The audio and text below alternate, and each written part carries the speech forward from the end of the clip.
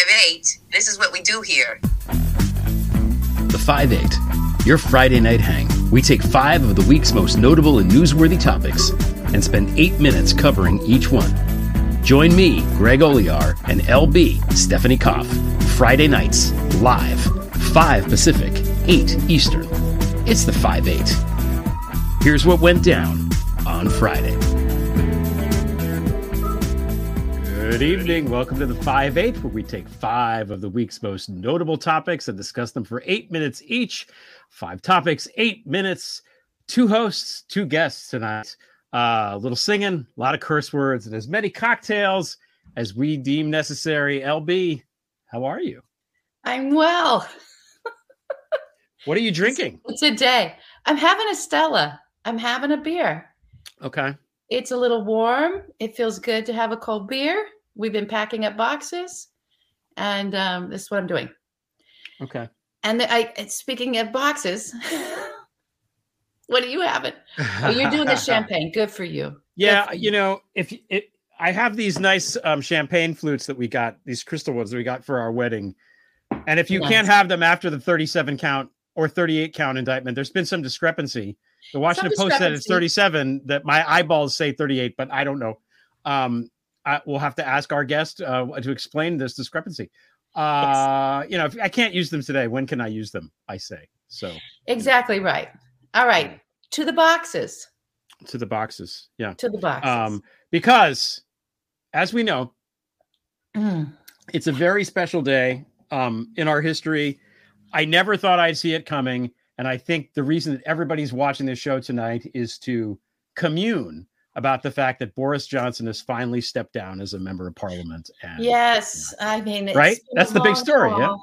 Yeah. It's a big story. We've been waiting for this. It's what we all needed. Yeah, I think so. We got him. We got Matt Gaetz, the ethics case being reopened. Julian Assange is coming to the U.S. Ken Paxton's dude, real estate buddy, got pinched. Yeah. That happened. Pat Robertson died. Yep. That explains the fire and brimstone around New York City, I think. The little hell portal opened to suck him in. Portal opened. Mm-hmm. Yeah. And something else. So. Something else. Was there another story this week? I don't know. There's another story.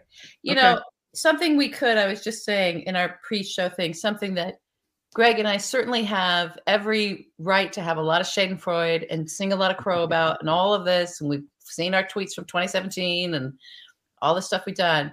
And instead, I just feel sick to my stomach. I feel sick to my stomach. There is no, yay for accountability. Yay that some white guy finally showed up. We always pin all of our hopes on the one white guy instead of us as a community taking care of and people doing their job in their lanes.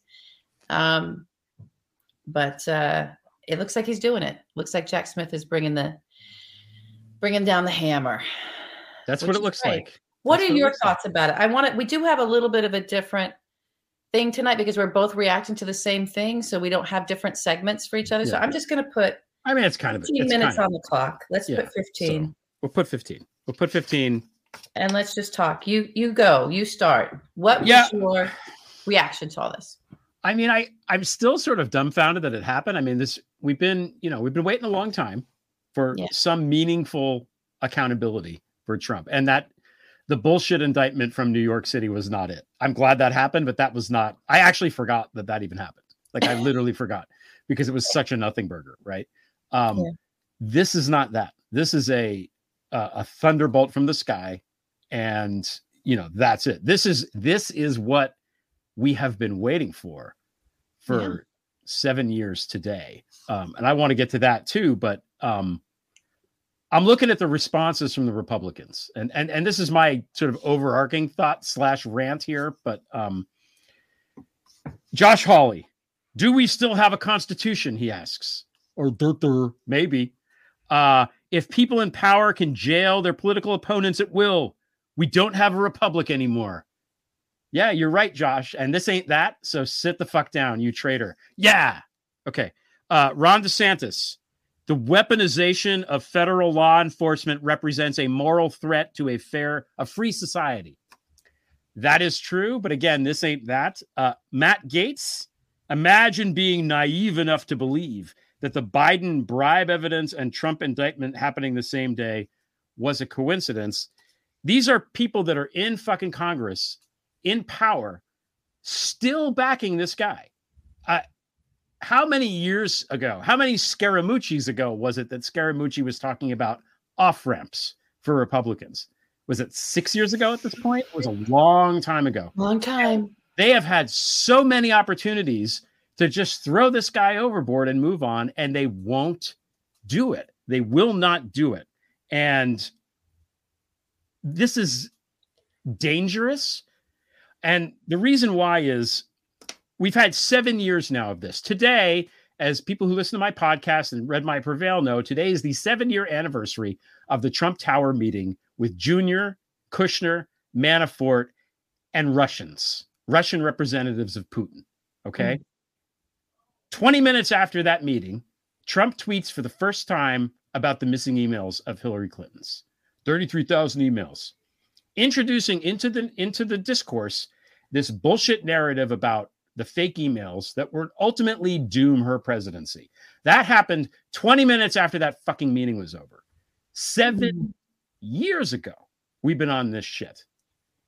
Time magazine was so sure that Junior was going to get indicted that they put him on the cover of the magazine with a headline, red-handed.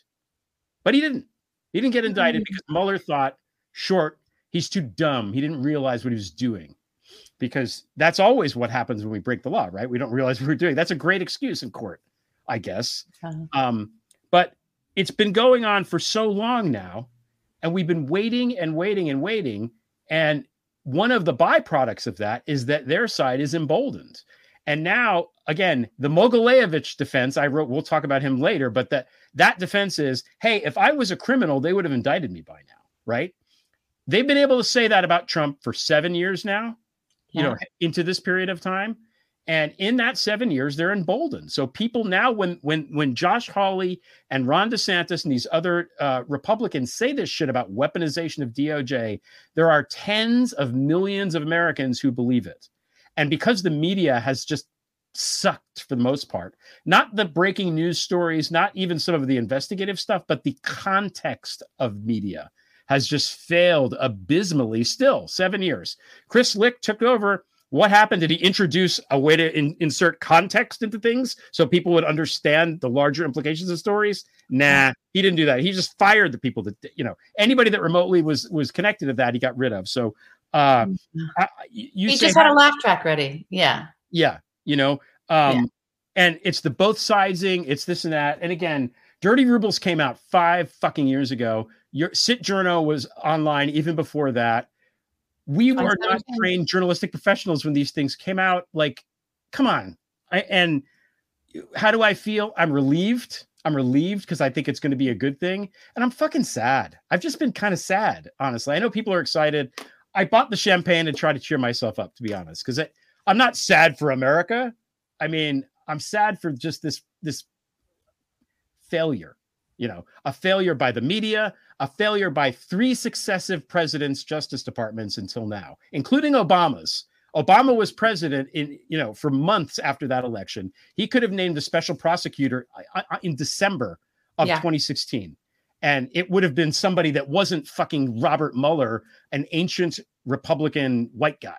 It would have been somebody not like that. And maybe all of history would be very different. But he was too busy planning his windsurfing and having senioritis and didn't. So let's not absolve him of responsibility. It was a miracle we got the Mueller thing at all when Trump was president in hindsight. And Mueller did go after these people. But, and I don't know, there's a lot of argument on Twitter now, like, hey, all you Merrick Garland people that said he wasn't doing anything, how do you feel now? I feel the same way I've always felt. I think he did what he was supposed to do, and he's still not good at his job. Whatever, dude. Great. Good for you. You finally made this thing happen like way too late and didn't barely spoke for 2.5 years. Great. Good for you.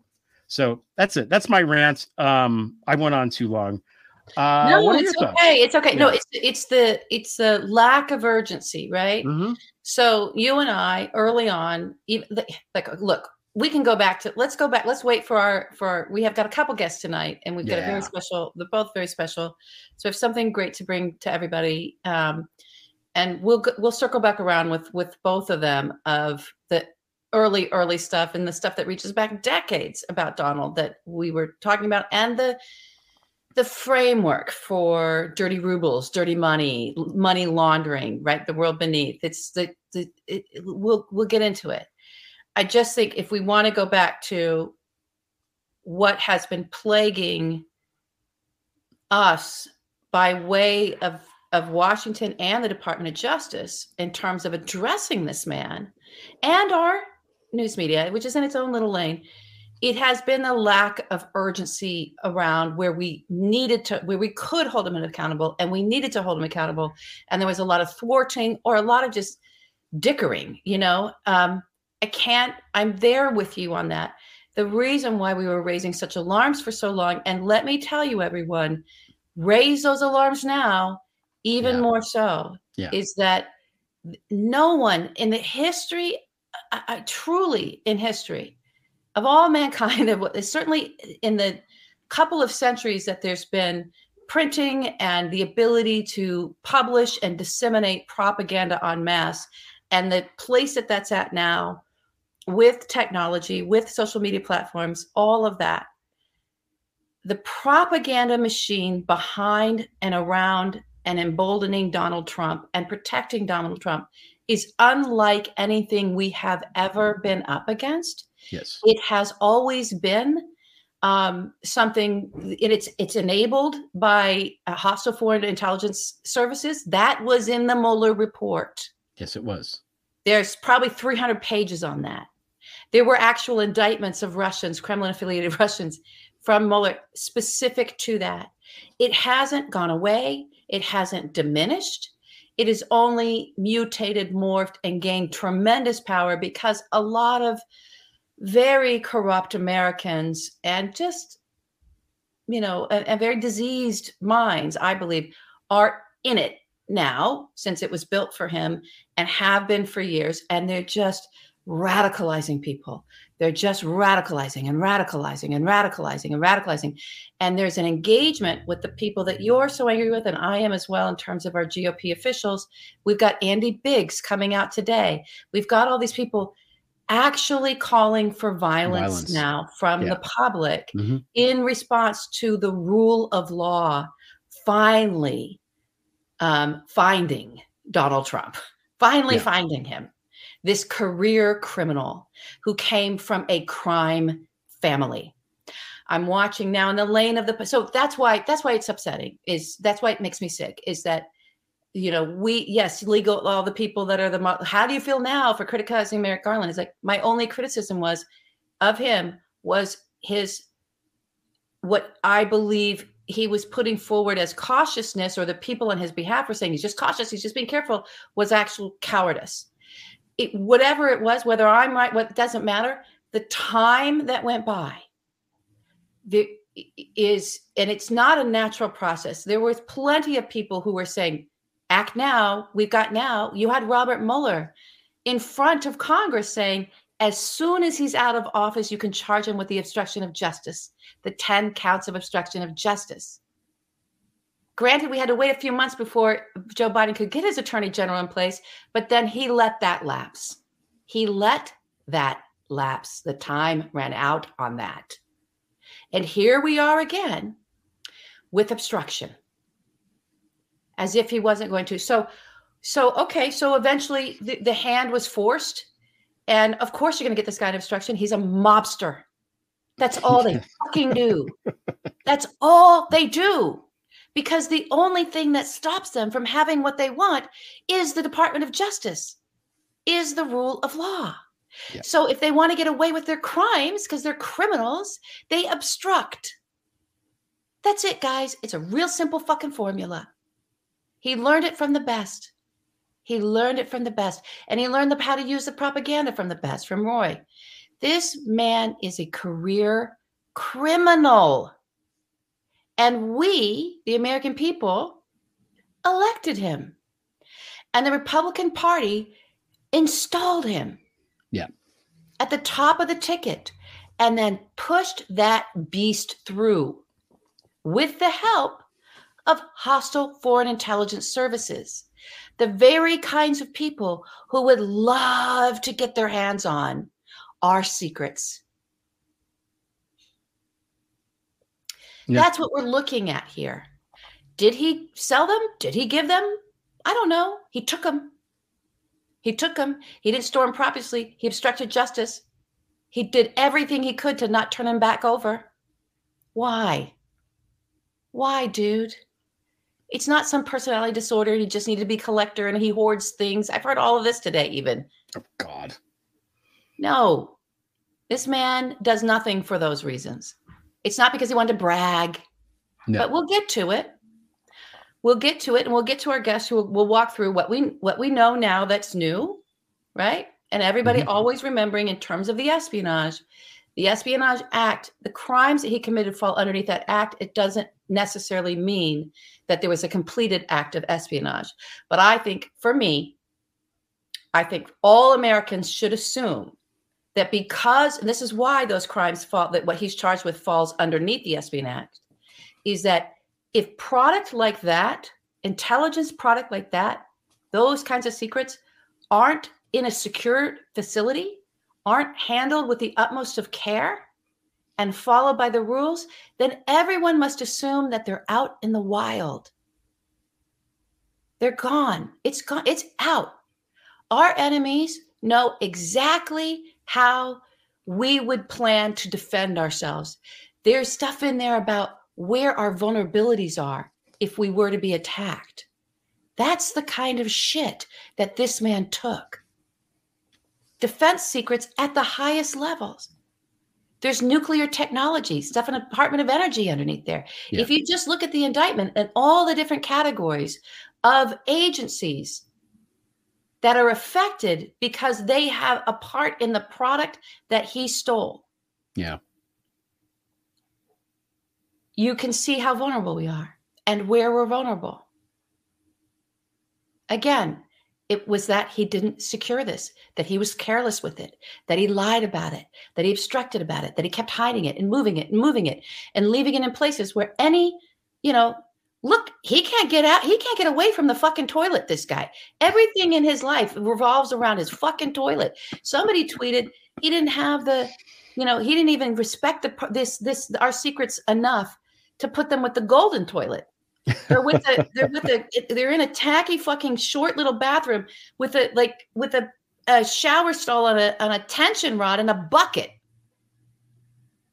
Where the fuck was that bathroom? Not secure. You can bet your ass somebody went in there and cleaned it. Who was that? Where did you hire her or him? I mean, Come on, everybody. It's enough with the gaslighting around how, he's just stupid. Oh, they're just, and there's plenty of Keystone Cop, Benny Hill soundtrack we could put to this indictment. Whoa, no, don't put it there. Oh, no. And then Melania chiming in. It's clearly her like, we do not want this. I have my luggage. Don't put this in bathroom. That fucking, Soviet era tart, right? It's like you would think this would be, she would have some job of being about this stuff she didn't even want it around because her closet's more important to her. Her wardrobe. This is going to interfere with my Louis Vuitton. Get it out. They're moving it all around. Good Lord. I mean, to be fair, Mar-a-Lago has crack security. It's not like you could just say you're a Rothschild and waltz in there.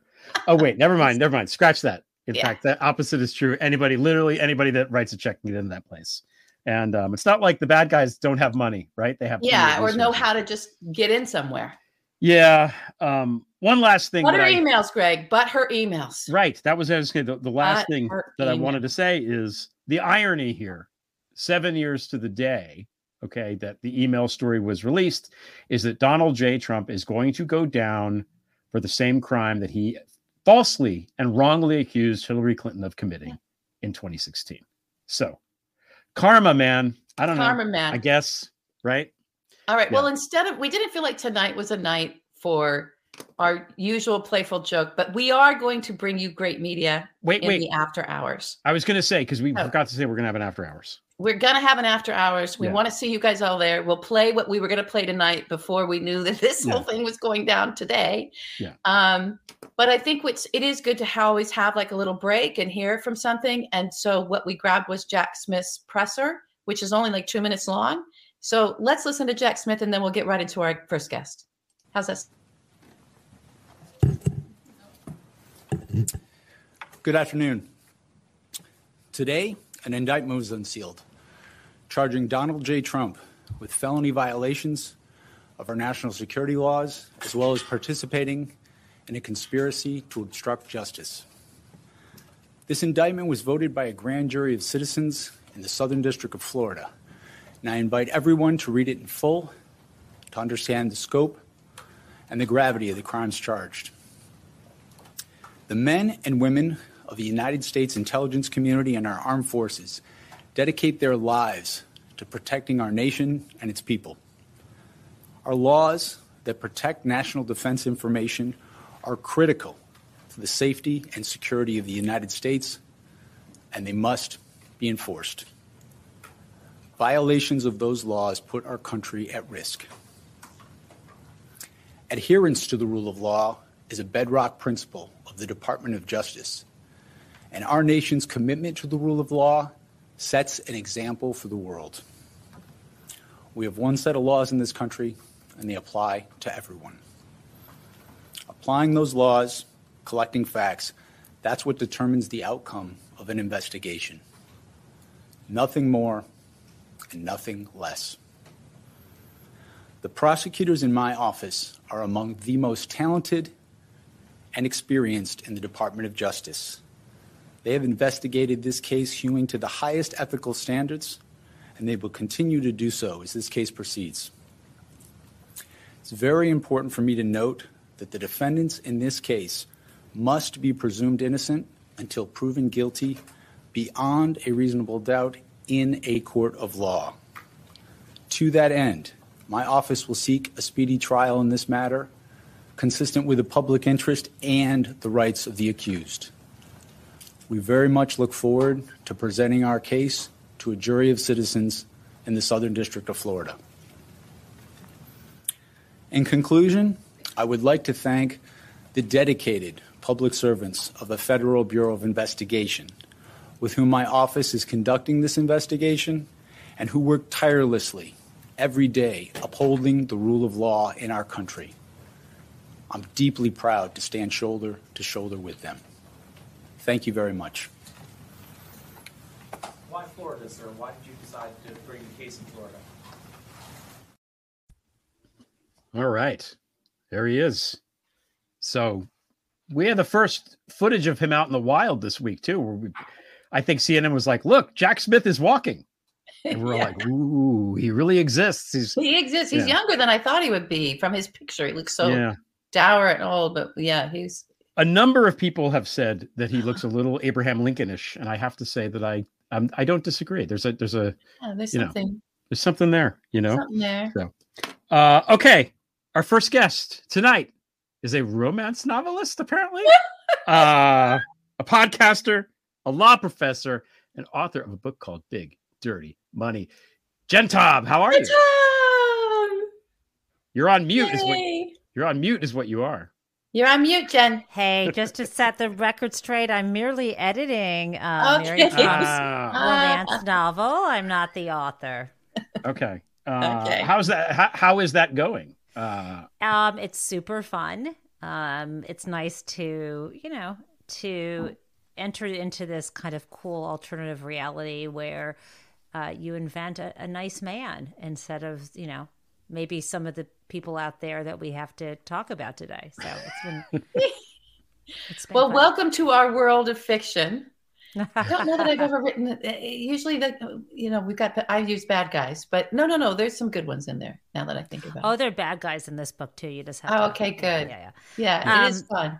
It's been quite 24 hours, right? That's what it's been. A little over that. And seeing Jack Smith in the Wild the other day, you try to pick up every detail. He had like a Subway sandwich he was getting for lunch. Did you catch that? I did not. Yeah. Whatever. I had Subway yesterday too. Yeah, I wonder what that means, right? I don't know.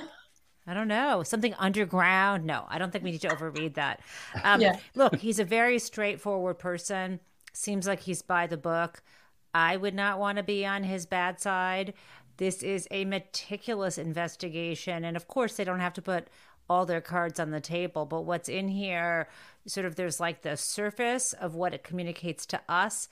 And I think there's a lot in here that's being communicated to other people who might want to cooperate and not find themselves in a position like Walt Nauta. And that's the valet who is a co-defendant in this case.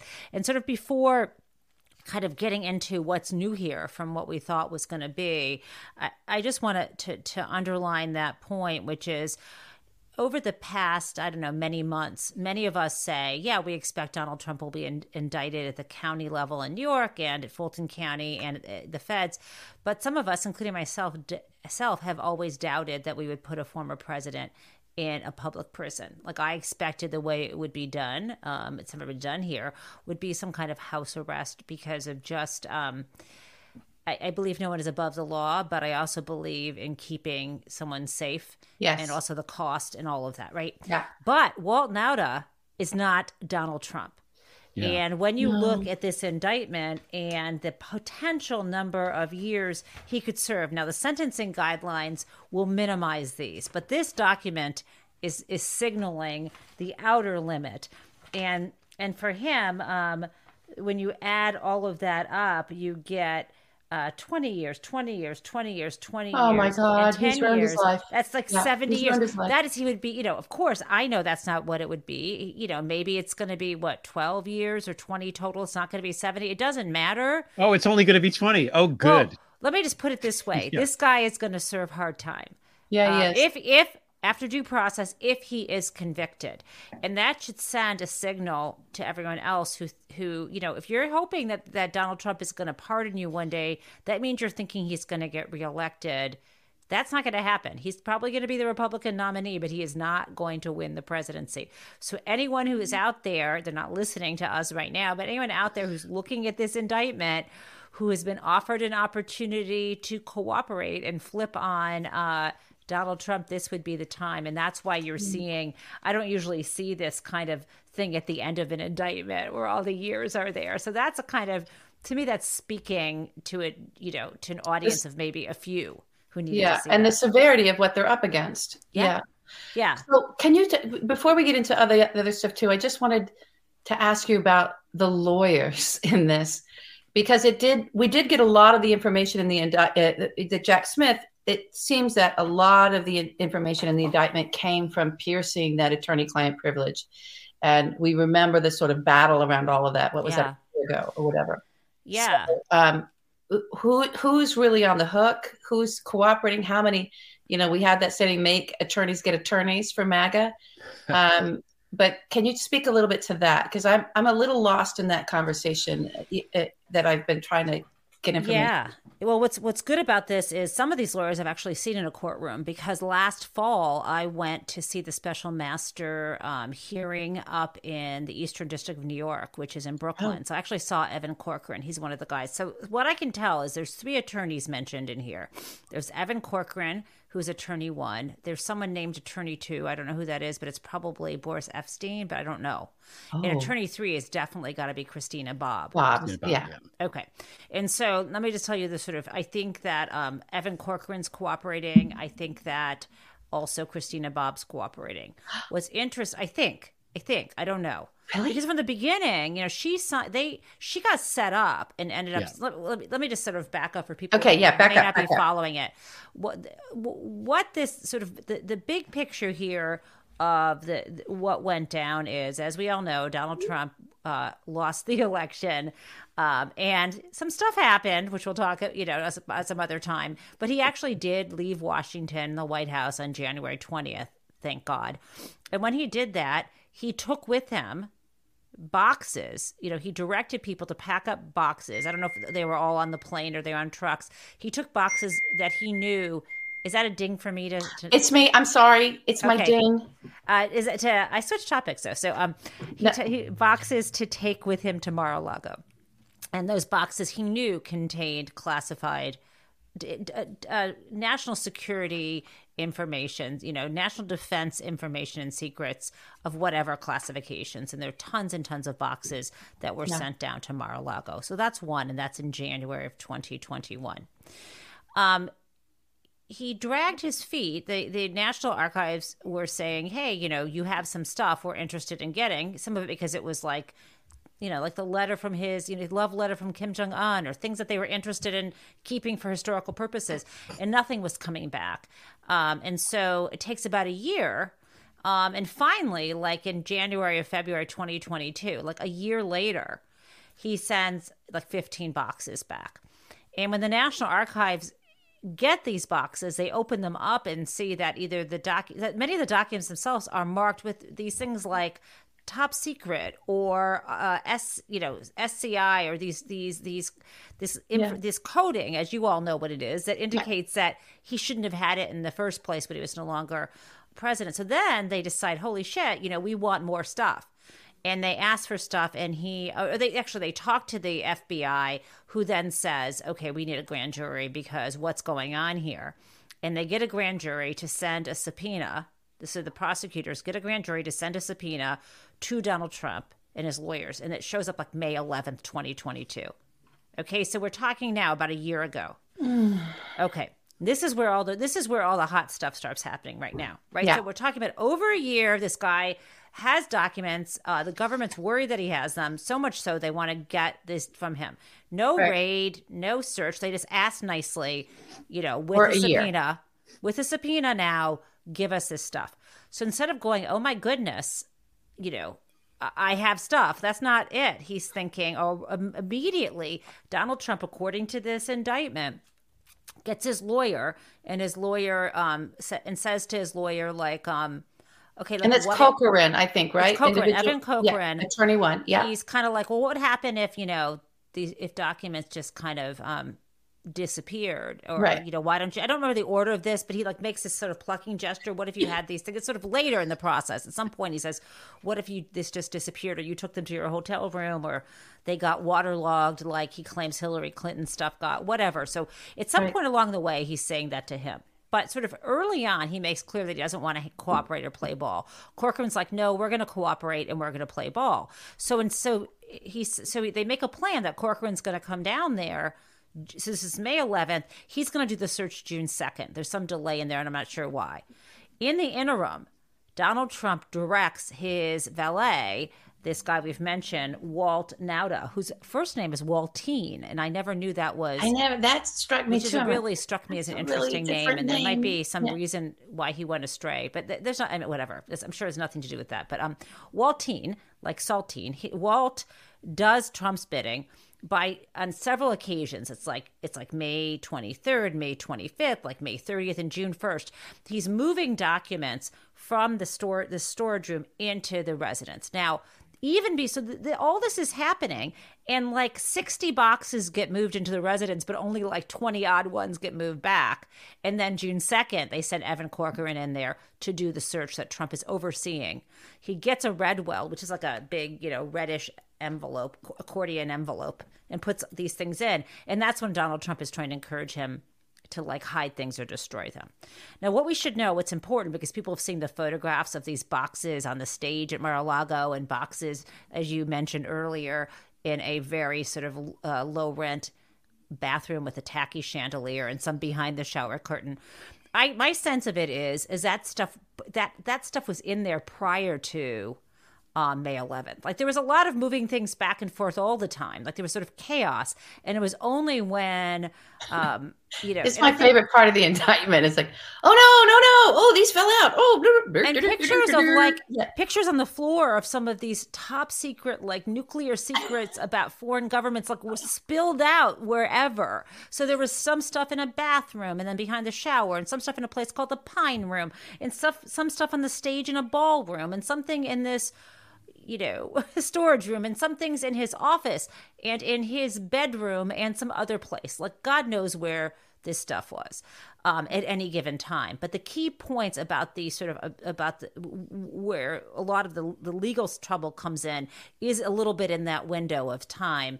And then, as we know, when they hand over this Redwell, I think it's like June 3rd or something, or June 4th, right around the time after Corcoran does the search. Corcoran doesn't want his fingerprints on it now. So he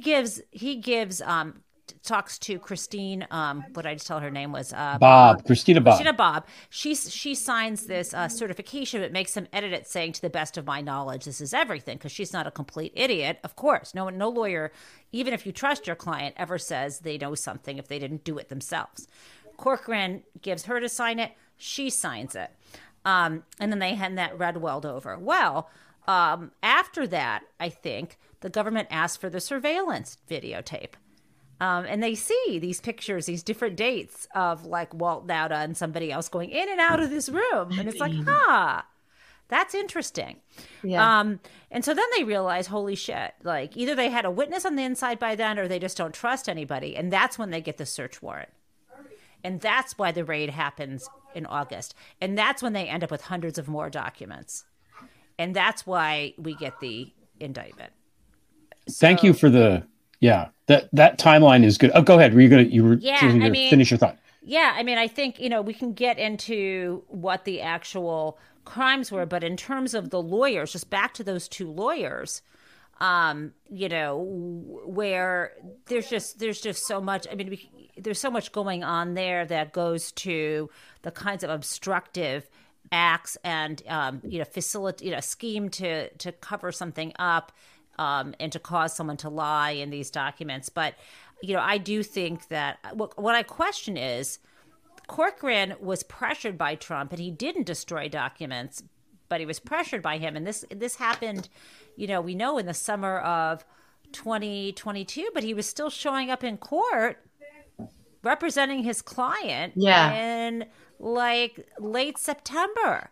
So maybe he just thought, well, yeah, Donald Trump was just talking a big game, but I got him under control. But or maybe he was cooperating. Already? You I don't know. Here's what I think is important to like. There's something to note here that is important, and it's about the culture around Donald and how he just corrupts everyone around him, right. Attorneys, anyone, and why things like not bringing consequences when people in Trump world didn't show up for congressional subpoenas and face no consequences for that matter. So to me, there's a context here that's just a natural progression. And we saw it when he was in office, just breaking norms. You could tell right away. It was like, well, is it illegal? Well, then I'll do it. Everyone's like, no, but we don't do that. Well, but is it illegal?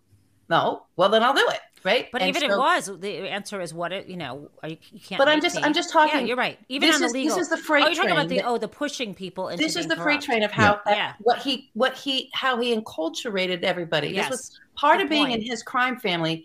Any boss of any crime family, they set the culture. Yes. And so he set the culture of, if you think there's going to be a bad consequence, question whether it really is. If it's a norm, break it. If you want what you want. And to the point to where just him proving and the people around him proving in his world that were there to defend him, that you don't even have to show up for a congressional subpoena. Just don't show up. What are they going to do? Come arrest us? Is Nancy Pelosi going to clear out the jail cell in Congress and stick you in the jail cell? And they just constantly did that. And of course, no, she wasn't.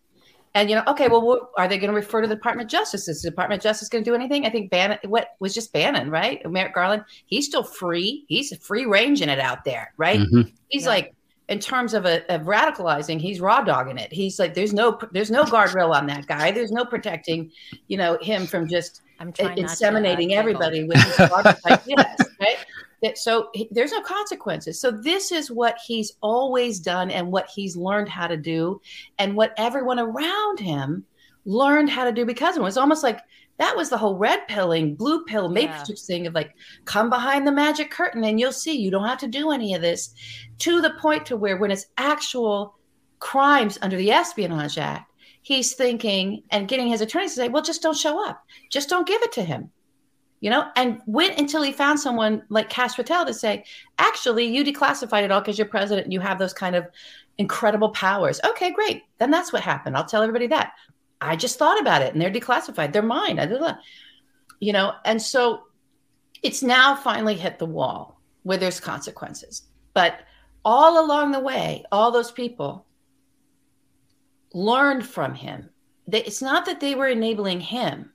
He was mentoring them. Yep. He was bringing them along in his way of being as a criminal, and he learned it from Roy Cohn. I mean, it's like, this is the criminal path of mafiosos. And not just any criminal. I mean, you're totally right, because once people are pushed to that limit, then it's sort of like, well, what can they prove?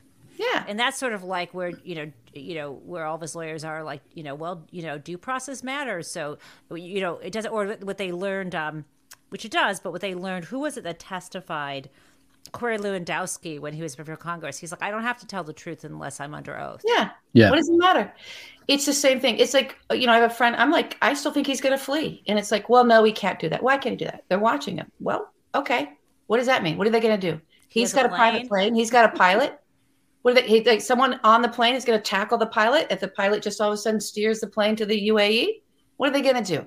They're going to shoot down the plane? Don't think he's not doing this in his head and with everybody else. Well, what are they going to do? How are they going to stop me? Right.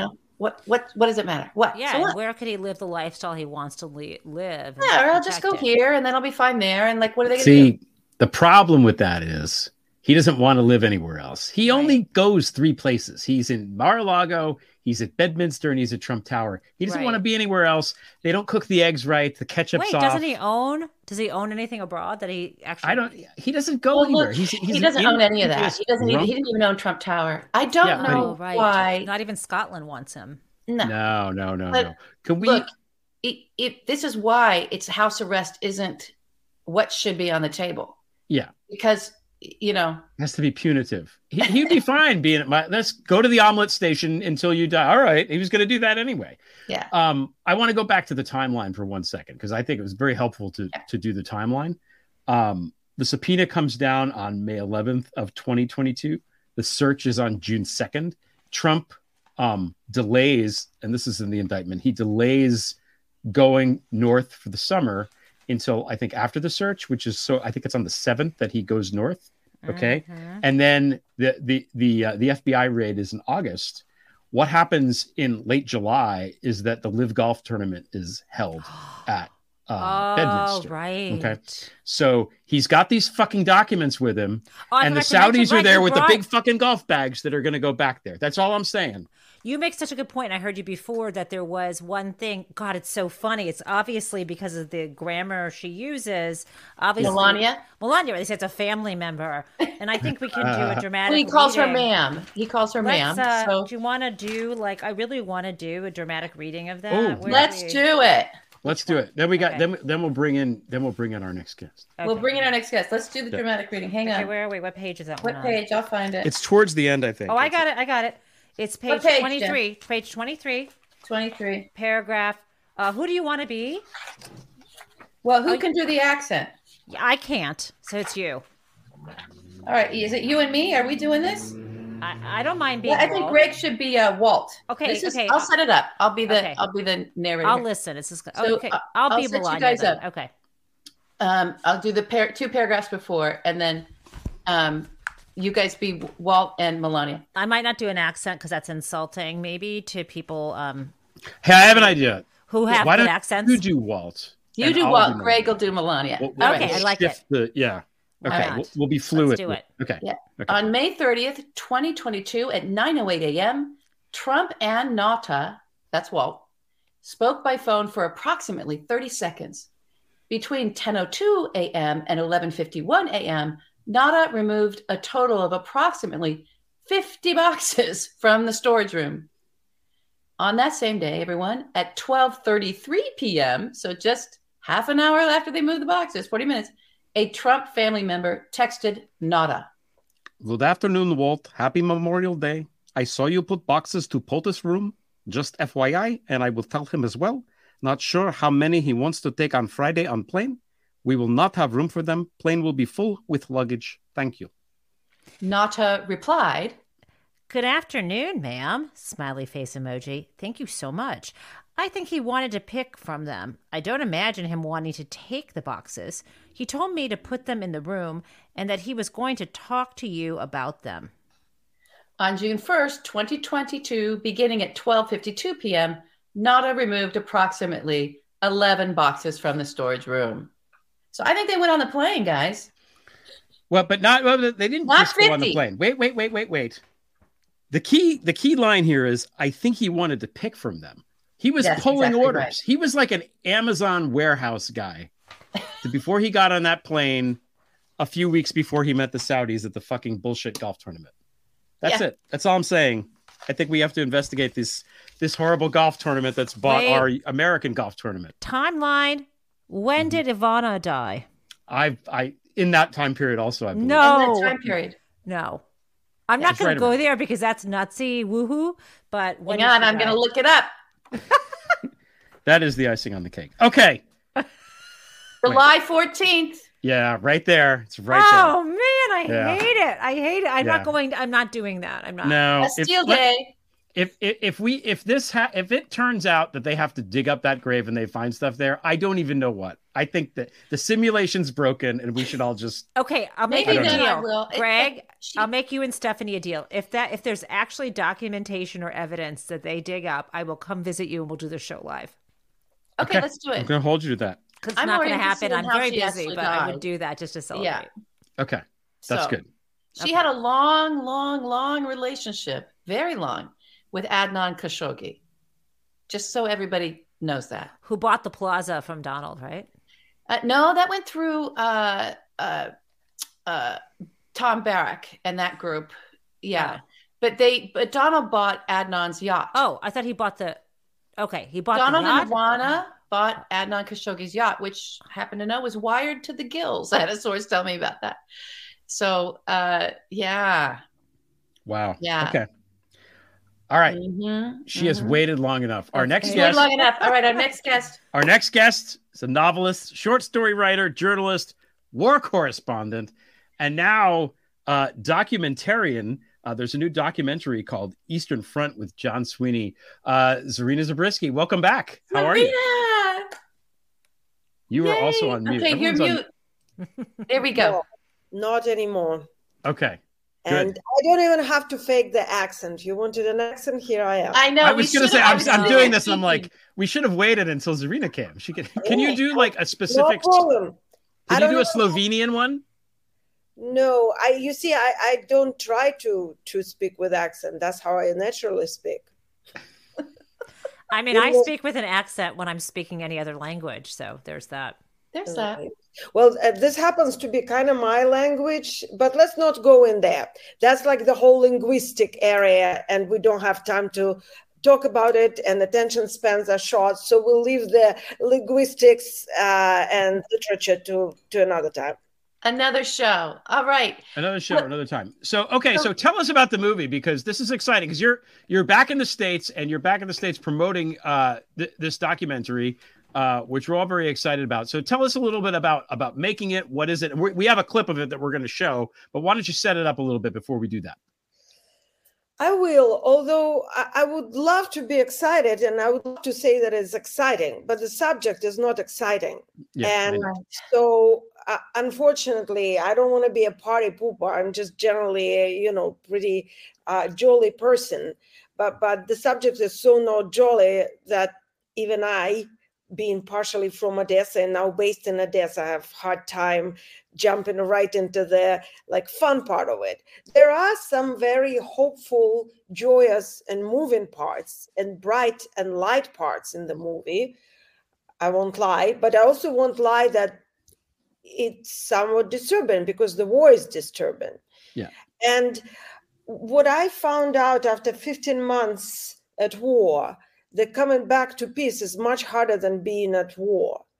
I'm much happier there, because there I'm surrounded by the people who are experiencing the same. So there we can joke and laugh, and it doesn't feel sacrilegious. And here, again, not to be a party pooper, but it's nighttime in Ukraine. And just a few hours, 3 people were killed in Odessa by the debris that fell from the drones that were shot at Odessa. And overall 10, I think, were injured. And I know the count will go up as the morning arrives. It always does. And the drones are flying at Kyiv right now as we speak. And also you might have heard about a dam in Kherson. And the city of Kherson, which I know and love and spend a lot of time there and have a lot of friends there, is now being flooded. And for now, there are about 10 people reported dead, but the water didn't go down yet. And what we do know, that when the water goes down, especially on the side that is captured by the Russians, there will be many, many, many bodies. And there's also environment and pets and all kind of animals. What is the connection with the film? Well, part of the film is set in Kherson. So you will see that area right by the river that everybody's talking about. And it's a very dangerous area because even the rescuers now are being shot at as they're rescuing. And I have friends who are doing it right now. And as they're doing it, they are under fire because the Russians are just across the river and even the snipers can reach out. And I've been there and they were trying to shoot at us. I was there under fire. So I know exactly what it is. But they still have to rescue people and animals, which they do a lot. Otherwise, all these living creatures will die. So this movie, you know, it's the one that kind of keeps living its own life, because ever since we shot it, which was only 2 months ago, so many events happened to the people in the movie, because in it, we speak to a lot of Ukrainian people. That the main character of the film is the Ukrainian people. You know, like everybody talks about Ukrainian spirit. There you get the opportunity to actually experience it. And our director, Kaylin Robertson, is amazing. He actually did an amazing job under fire, like drowning in mud with a camera. But he really brings it. You could see it. You could feel it. You feel as if you are there. I don't know how he did it. It was very hard. But since then, you know, it's that kind of movie when I have the screener and I'm reaching out to the people who contributed to the film. And I first ask, how are you doing? And I'm asking this one woman in Donbass who's very cheerful, lovely woman. They were building a community center when we were there for refugees. And she goes, well, my husband was killed, so it's just me and my son now. Another character in the movie, not a character, but the person who will visit to follow up on investigation, because we are on investigative journalistic road trip kind of there. So we visit him in Kherson by the Dnipro River. And I'm not going to give it away, but you'll see what happens there. And so right now I'm online with him constantly these days because he's still there. And he is rescuing his fellow residents on a boat. So I was trying to raise money and send him some money that we could raise here so he can buy a boat, because it's very hard to get a boat, and that's the only way you can travel in a certain part of Kherson at the region. Or there's some good developments. There's one instance where this Ukrainian military gives me a video, and that's where the investigation starts of a war crime. And so he is near Bakhmut. Bakhmut is the hottest spot of the front, was for a while, for 9 months or so. And he's luckily still alive, which is amazing, knowing the situation there, haven't been there. And he was awarded by Zelensky with the Courage Medal. And he was very happy and proud and sent it to me and so forth. So, you know, everything continues. It didn't stop. It's not like we went there and shot something and voila, done, you know, everybody claps, have some champagne and move on. No, it's happening as we speak. I don't know how many people in these movies will still be alive by the time that the war is over. So why do I think people need to disturb themselves and bother to see something that depressing? I think because we are very cushioned here, we're in a bubble, in a somewhat artificial world, which has very little to do with the reality, or at least with the reality in other parts of the world. And the conversations that I hear here in the streets, in the store, people who I occasionally see because I'm here to sell my apartment and move back to Ukraine, they seem to be unreal to me. I can't believe that people actually speak about these things. And I understand that life continues. And I know that everybody, just because there's war in some countries, don't need to abandon everything they are doing and stop living. Everybody deserves to be happy. And that's how Ukrainians want to be too. But I think everybody decides for themselves how connected they want to be to the outside world. It's like in John Donne's poem, like for whom the bell tolls, tolls for everyone. Yeah. And everybody chooses that. And it's okay to choose to be not relating to this at all. There are plenty of people, and I'm not judging anyone. But my goal as a writer, first of all, and as a reporter, and in this instance, as a circumstantial filmmaker, I wasn't planning to be in the film, but it happened, and it's a good medium, is to connect these seemingly completely torn apart worlds that when you start thinking about how different they are, it can drive you crazy. And why? And here we get back to politics, because it could be very well our reality if Donald Trump wins, because Donald Trump works and has been working and been recruited by the KGB long before Putin came to power. Yeah. So that's how the world comes together. It's like the pieces of the puzzle. And all of us have been writing about it for years. Yeah. I started to write about Donald Trump way before I started to report on the 2015, war. 2016. Yeah, you started. Right. I mean, the story of Donald's presidency is the story of Ukraine. Yes, it's connected. It started with the peace plans, right?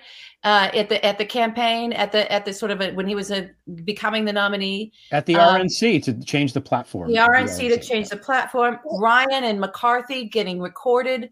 We keep bringing that recording up, everybody, about the there's two people Putin pays, and everyone pays attention to that soundbite. But the whole context, again, context being important, of them having that conversation was they had just come back from seeing the kinds of the propaganda operation and machine the Kremlin had put in place to subvert Ukraine and to cause war there back when Paul Manafort was running Yanukovych's campaign and running his thing. The same guy that ended up freely giving his services to Donald Trump as campaign manager at that very time, was campaign manager when Ryan and McCarthy were talking about this. So the whole presidency is about Ukraine from start to end, because he's a Kremlin operative, and that's why he was in there.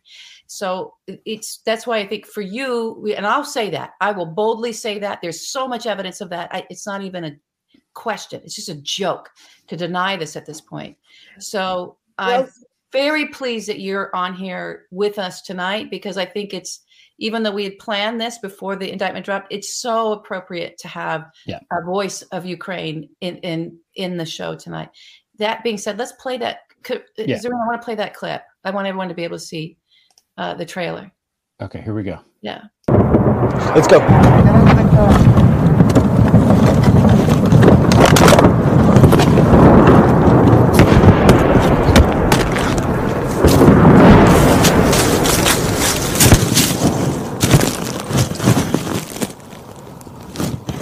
Let's get out of this city. Let's just not drive while it's going mental, mate. Get yourself down.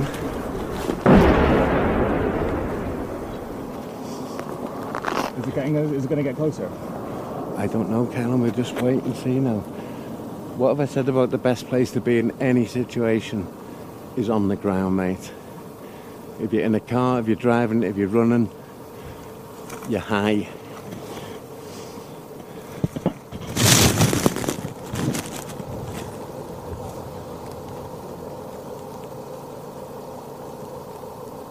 Where's Zarina? She's right there, but she'll come in the car.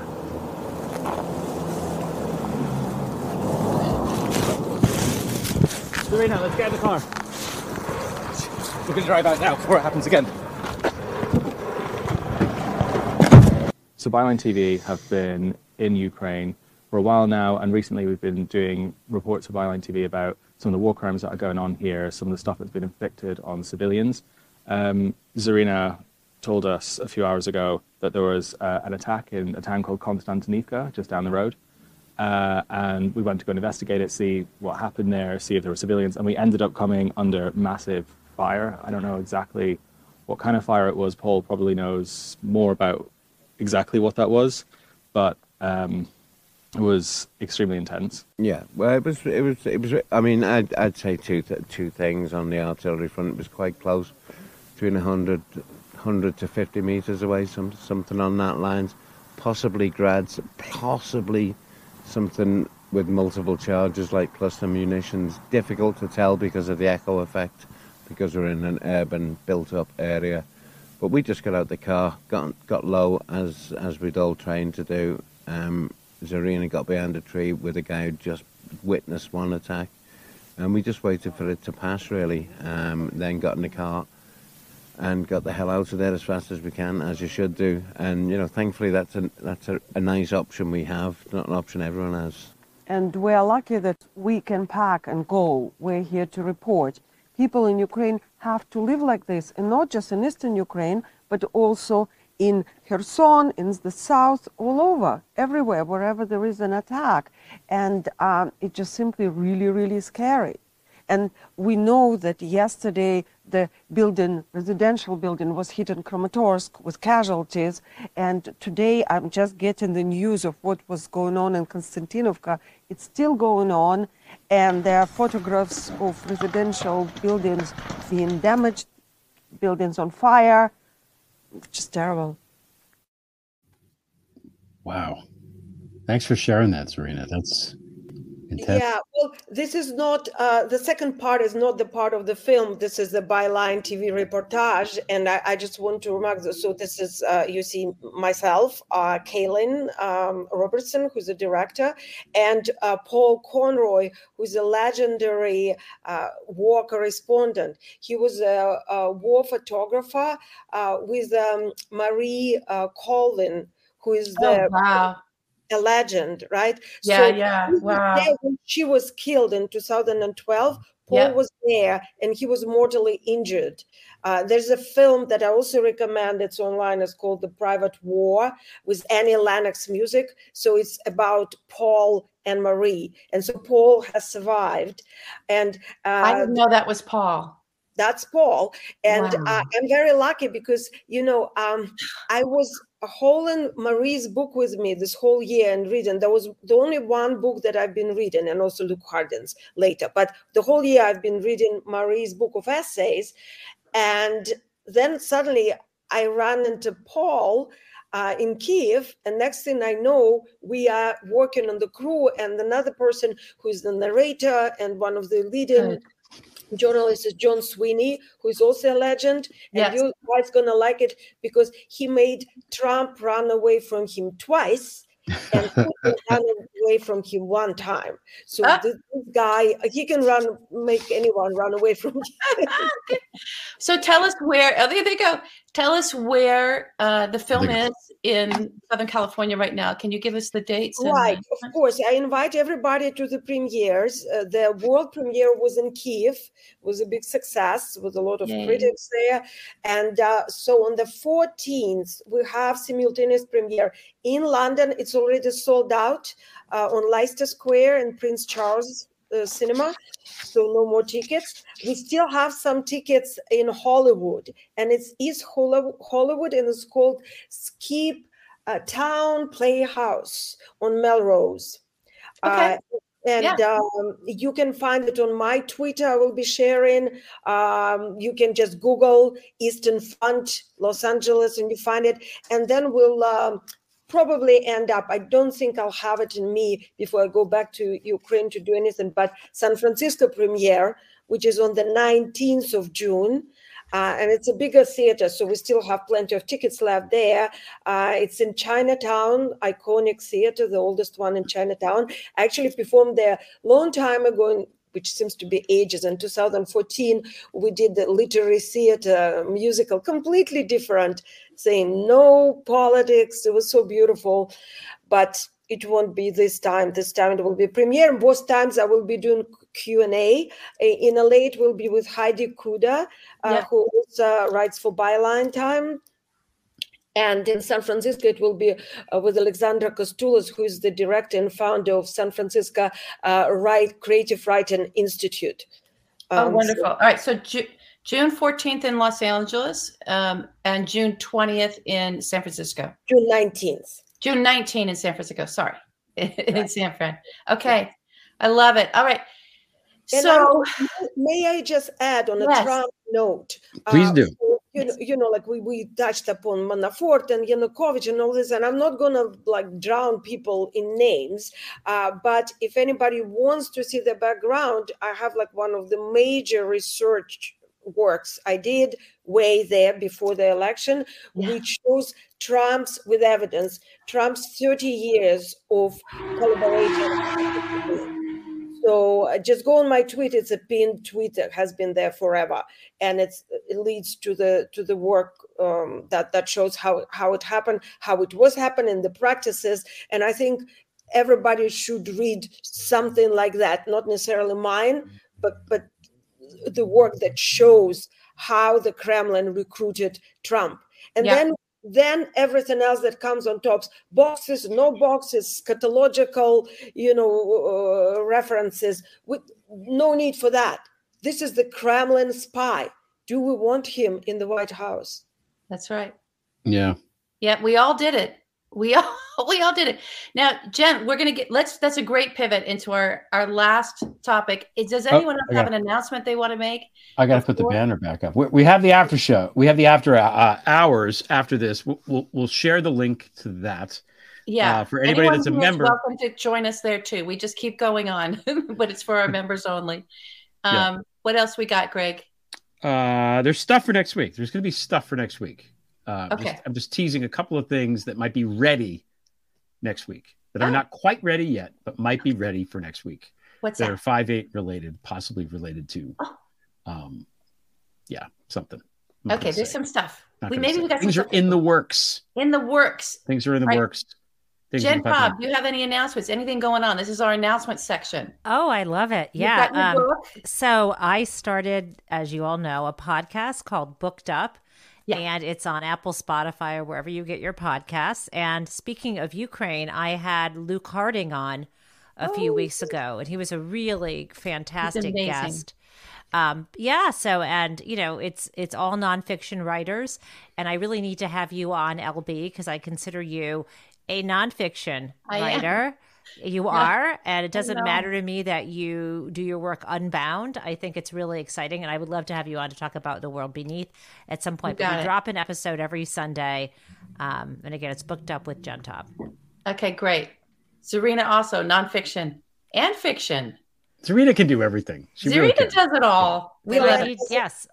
All right, so let's pivot into our end segment here. I'm going to put the timer on for us. We can ignore it. It is our prerogative. It's our prerogative but I want to let's get into dirty money. Let's get into what it actually is, what they will find when they read. It's Kremlin spy. But let's start with Jen, if we don't mind. We'll start with you. Let's talk about money laundering and we'll get to where that intersects with Russian organized crime, and where Russian organized crime is just an adjunct of the security services in the former Soviet Union. So I mean, I think we can talk about and date back to, we date it back, I think, to the rise of of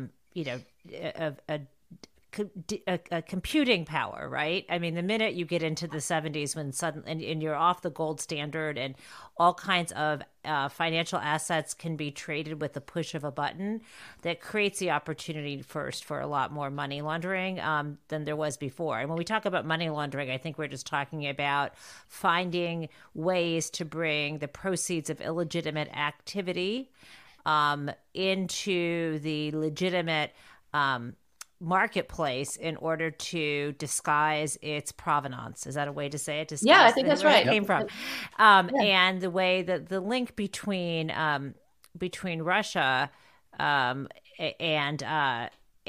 money laundering arises from the breakup of the Soviet Union, as you're talking about, when there was a need to, you can't, Stiglitz talks a lot about this, and Globalization is Discontent's a book, I think, from way back in the late 90s, I'm thinking, that, if you don't sequence things right, and if you go from a centralized command and control sort of economy, state-controlled economy, into a market, you're not going to suddenly have everyone setting up lemonade stands, and professional offices. Immediately the way this was all this kind of, I'm going to make a long story short, I guess, which is eventually these businesses that were state owned ended up in the hands of oligarchs and consolidated. And then, of course, when Putin rises to power, he knows that he both needs the rich elites, but they need him. And so, there's some payola.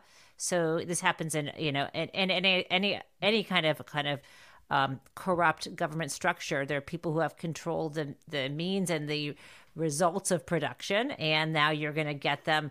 They're not legitimately supposed to be stealing and shaking down money from the oligarchs, but the oligarchs aren't supposed to be involved in bribery and taking too much of the country's wealth. So what do? They want to get their money out of the country, and they want to hide it across the world.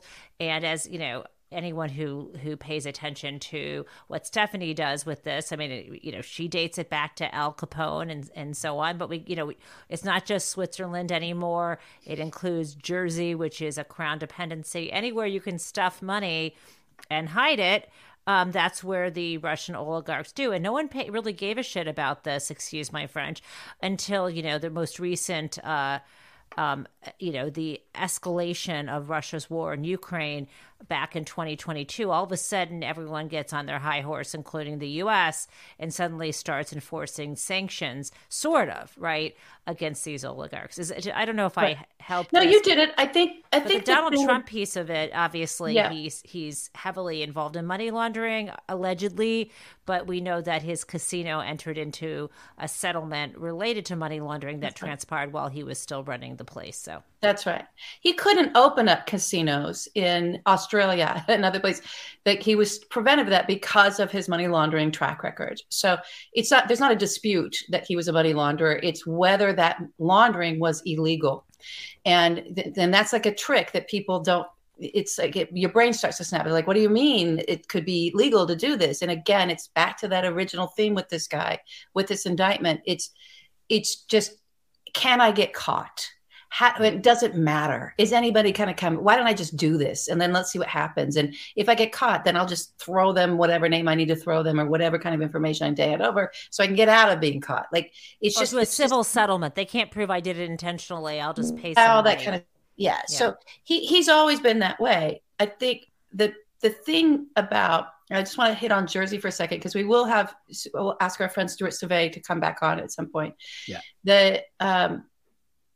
The UK was, and again, Jersey's not part of the UK. It's just a crown dependency, meaning it's owned by the monarch and kind of controlled by that. It's just this weird kind of territory. But that region, that is where the flight capital went first from Russia, a huge amount of it. It went everywhere. It was so much money they had to get out of there and get into the company. But it was Bob Levinson who warned everybody about what was coming. And he did this in the mid 90s. He was actually, I think that documentary came out in the late 90s that he did with Pandora. But it's coming. It's coming. And the money that's coming is attached to organized crime, to the worst mafiosos on the planet. It's not like American mafiosos. Yes, I can track money laundering back to its origins. And it is an organized crime, but you can't, as brutal as Al Capone was, and as brutal as Meyer was, that doesn't even come close to comparing to a character like Mogilevich, who comes from Ukraine, when it was all part of the Soviet Union, and the crime lords around him and around Putin, who they installed him, right? What they're willing to do and go to, and the kinds of things that they're involved in terms of mass misery and real depravity for profit. They have the power of an intelligence service behind them. So everyone can imagine if Donald were to get back in, this gets fully corrupted, and he was able to get those. It's my stuff, right? Those are my boxes. It's my papers. Those are our secrets. That's the power of those intelligence agencies, which is why in the indictment it lists the capabilities of each one of those intelligence agencies. This is what the Department of Defense is capable of. This is what signal intelligence, the NSA is capable of. The CIA is capable of. He made sure in every paragraph, everybody read that indictment and go and read the paragraphs. They're noting specifically in there the powers of and the precariousness of those particular agencies when it comes to that product being in the hands of anyone in an unsecure facility, and what they might do with that. So that if he had that, that's how powerful each one of those agencies are. Now imagine a crime lord having that kind of power behind them. That's the thing to get, is you don't want a mobster having the power of the most powerful intelligence agencies on the planet to wield at his will. That's what Russia is. They used the KGB, the Kremlin, they had better at human intelligence than anybody ever, right? They were better at that shit, right? But they also were incredible with signal intelligence in ways that we didn't even understand. And certainly as we've gotten into the era of computing, as you brought up, Jen, as we've gotten into the signals, right? The kinds of fuckery these people and the kinds of misery. Then they had the military, this falling apart military, but my God, the power of those resources behind them to go into Syria and do things like have wars where journalists are dying in the rubble, trying to stay and protect civilians that are hiding out in that building, like what happened to Marie.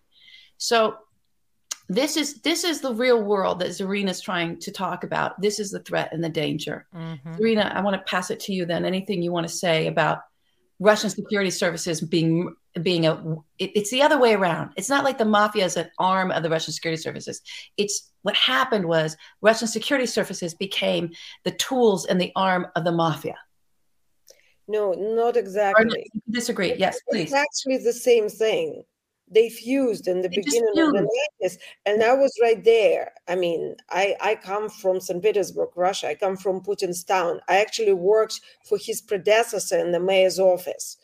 It can come much closer than that. It's disgusting. It's terrible. Yeah. But it's an advantage to me as a journalist. I know a lot of things that other people don't know, and I have experienced things that other people haven't, even people from Russia with a Russian background who are not from that time. It was a very particular time in the 90s, this transition. And I was very young, but I worked at the time it was a glorified secretary. I was director of some international relationship or other. But I've seen how it was done. I've seen how the KGB officers at the time, they were still not FSB, I believe, would arrive to the foreign businessmen to extort what was called krysha, which has double meaning. It's a protection that the Kremlin now provides to Trump, or the Kremlin provided to Yanukovych. That's protection that's called krysha, or that any bandit provides to a smaller bandit, right? But it's also the word krysha stands for the money that this smaller bandit is paying to the bigger one. And that's the core to understanding how this whole system works. And it's called a tribute in American mafia. It's called. It's not exactly the same, because there's this thing called общак, which is a communal fund. So the money that oligarchs have do not belong to oligarchs. That's where the difference is with the Italian mafia, American mafia, because there's a sense of propriety here in the former capitalist world, right? Imperialistic world. That's a former communist world. It's such a mess, because they come from this thief mentality. There's a Mark Galliotti book, which is good on that, called The Thieves, and Luke Carden's book, Collusion. So I recommend these books. And they both describe, and I have multiple articles on the Byline Time and on my Medium, which explain how it works with translation from the leading bloggers, their investigative journalists. How it fused together, the military, the KGB, the church, and bandits. The church. Don't forget the church. Yeah. And so that's the power apparatus, which kind of became this one terrible monster that we see now as the Kremlin. And you can't take one away from the other. And it's all, the foundation is the money, this общак, this communal money. And then it all built up vertically with this protection money of the Krisha. So everybody reports to them. And that's why oligarchs, even if they launder the money, it's not their money, and they could be killed at any time. And we all heard about oligarchs falling out of the windows and, and bananas sleeping in the saunas and so forth. And that's because they're basically like medieval vassals. And so their property is not their property. And it's a very basic, concept, but it's important to understand it. It's not, here it would be different. Say if Trump comes to power, there still would be some separation, like a church and the state. There would be separation of, say, FBI and CIA or Pentagon and the White House, because it's intrinsic to the system. But over there, it's mixed up. You can't take one and not take the other. And that's the difference. So it's not exactly the same. It's a worse mess. And when you go to, what's his name, Bob Levinson, it's very interesting connection right there. And everybody always talks about Mogilevich, and I feel that he became some sort of a folk character, like a boogeyman. Yeah. Boogeyman, you tell, your child. Yeah, I agree. I think he was also an asset for, I think he was like, because there are myths that we as journalists have created, we simplified it and boiled it down to some, Manafort stay more, but there are other figures, and they are much more dangerous, or were much more dangerous, and there's some that we've never heard about, and these are the guys to be afraid of. Like going back in the 90s, there was a figure called Boris. Zarina, you're breaking up a little bit. Can you? You went out right when you were saying some very interesting names. That's what happens. It's always what happens with our grandma.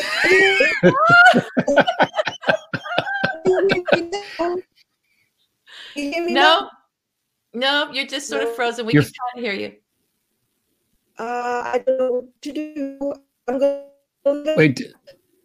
Go log off quick and log back in again. I think we'll be okay, because I'm going to comment on something that you said, which is, it's interesting, this idea of the fusion of all of these things together that she brought up, and how there's the blur in Russia. But as Zarina said, we don't have that here because there is separation.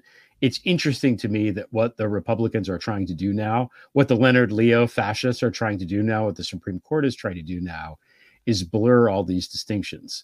They want to eradicate the difference between church and state. They want to fuse all of this stuff together, and because they want us to be like fucking Russia. That's what they want, They want to be oligarchs, They do. They want their own yachts. I'm sorry. They do. We were talking about this before, LB, before we came on the show, about the Paul Ryan and these guys in 2015 talking about Ukraine.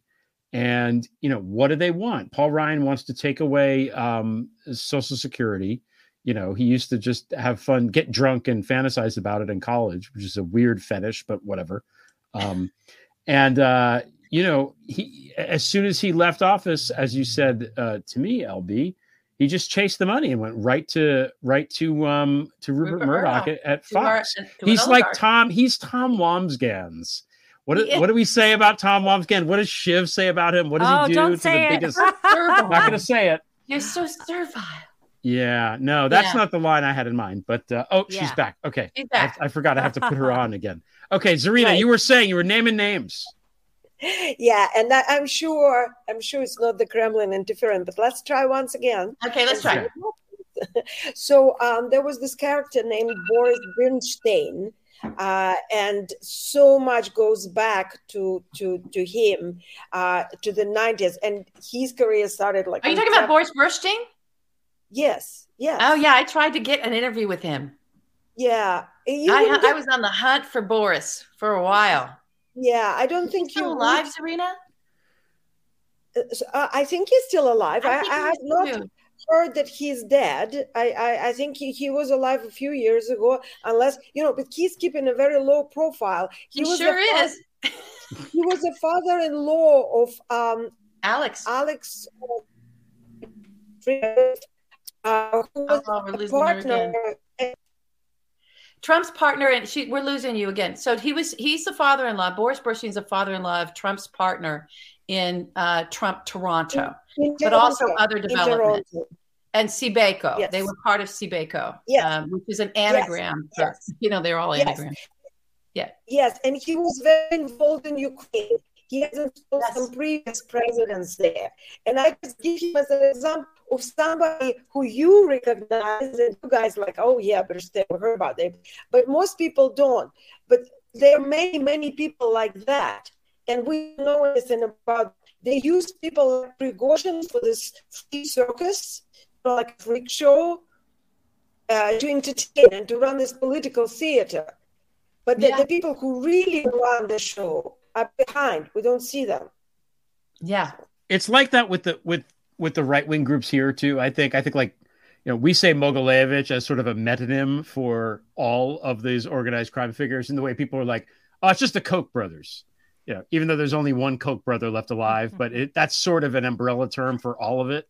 But they're not as powerful as probably other people we don't know about, and have voluntarily, according to the Evil Geniuses book by Kurt Anderson, sort of stepped into the fore and taken the heat, off other people in a way that. Well, I want to give a little bit on Boris, because Zarina's popping it out, but just so the audience gets it, if you guys didn't read what we did for Sitjourno or listen to stuff, or look at Bob Levinson's work, or read Missing Man, which was a pretty good book by Barry Meyer on him. It's like strange, but I think what he was able to get into that book is very interesting. So Bernstein was the person who arranged a meeting of all heads of the crimes families with Mogilevich in Israel in 1995. And there were 5 different intelligence agencies that were spying on that and wrote a big report of it. And Russia was one of them at the time, actually. We cooperated with them. The relations were much better. It was pre-Putin, and it was our FBI that was working with them. So, and Bob, I think, was part of all that then, and tracking Bernstein. And then Bernstein was also Bob's source as he was trying to hunt down what looked like he was hunting down Mogilevich, because he was running after counterfeit cigarettes for the CIA FinCEN group when it came to terror networks, as they're trying to hunt down Osama bin Laden and all the terror networks after 9/11. Bob was on track in the early 2000s, mid 2000s, of his leads. He'd gone into corporate intelligence, working for Philip Morris, because counterfeit cigarettes is actually quite a big business and quite a big thing. And so he's able to get contracts from there. And also, interesting enough for everybody, George Soros also employed him in tracking down these corrupt mobsters out of the former Soviet Union, with Mogilevich being the one that Bob Levinson had a specialty in, and everybody knew he was the Mogilevich hunter. So Bernstein is who led Bob on that goose hunt and through his contacts and his sources, because Bob was talking to him, and Bob was following up. I did get this from a source. Bob was following up on people connected to Donald Trump, which was very interesting. And this is, again, way before Trump presidency or anything. He just knew that Trump was laundering for these very shady Russian figures. And so Bernstein led him. He's the one that led him and his source to Kish, Iran, where Bob was taken and then became the longest held U.S. captive in history. And he was during Donald Trump's presidency, Trump declared him deceased. We never found him or recovered him. His family still, I think they accept that, but it's a horrific tale of a really brilliant, patriotic guy who was helping at that time our nation state intelligence agencies in tracking down the dirty money that was behind the terror networks, which happened to be Semyon's money. And Boris Burstein led him right into that trap, and then denied, and then was like concerned and wanted to try to find him, and freaked out a little bit. And then we didn't hear from him again.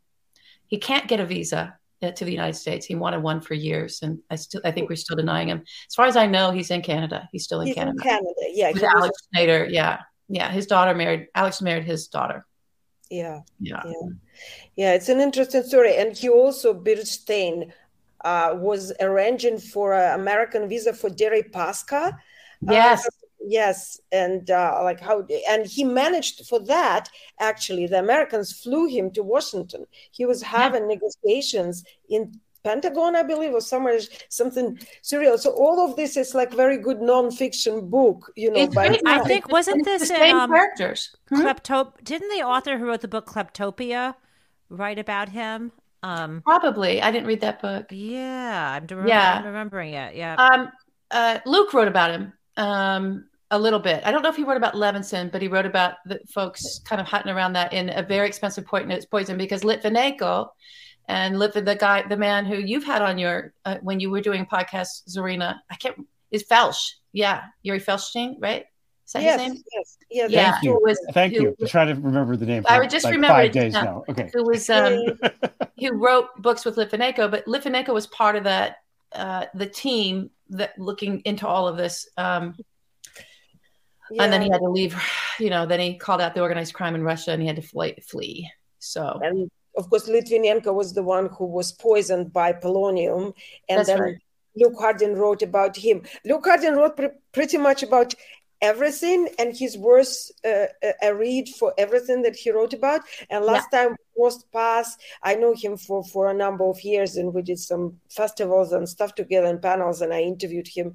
And then we did a couple of trips in Ukraine. We went to Achakov, which is a prohibited area, but we managed to get in, and we did the report from there. And I recommend his every single book. And the last one, Invasion, which is now nominated for Orwell Prize. If you want to read one book about this war, read Luke's book Invasion.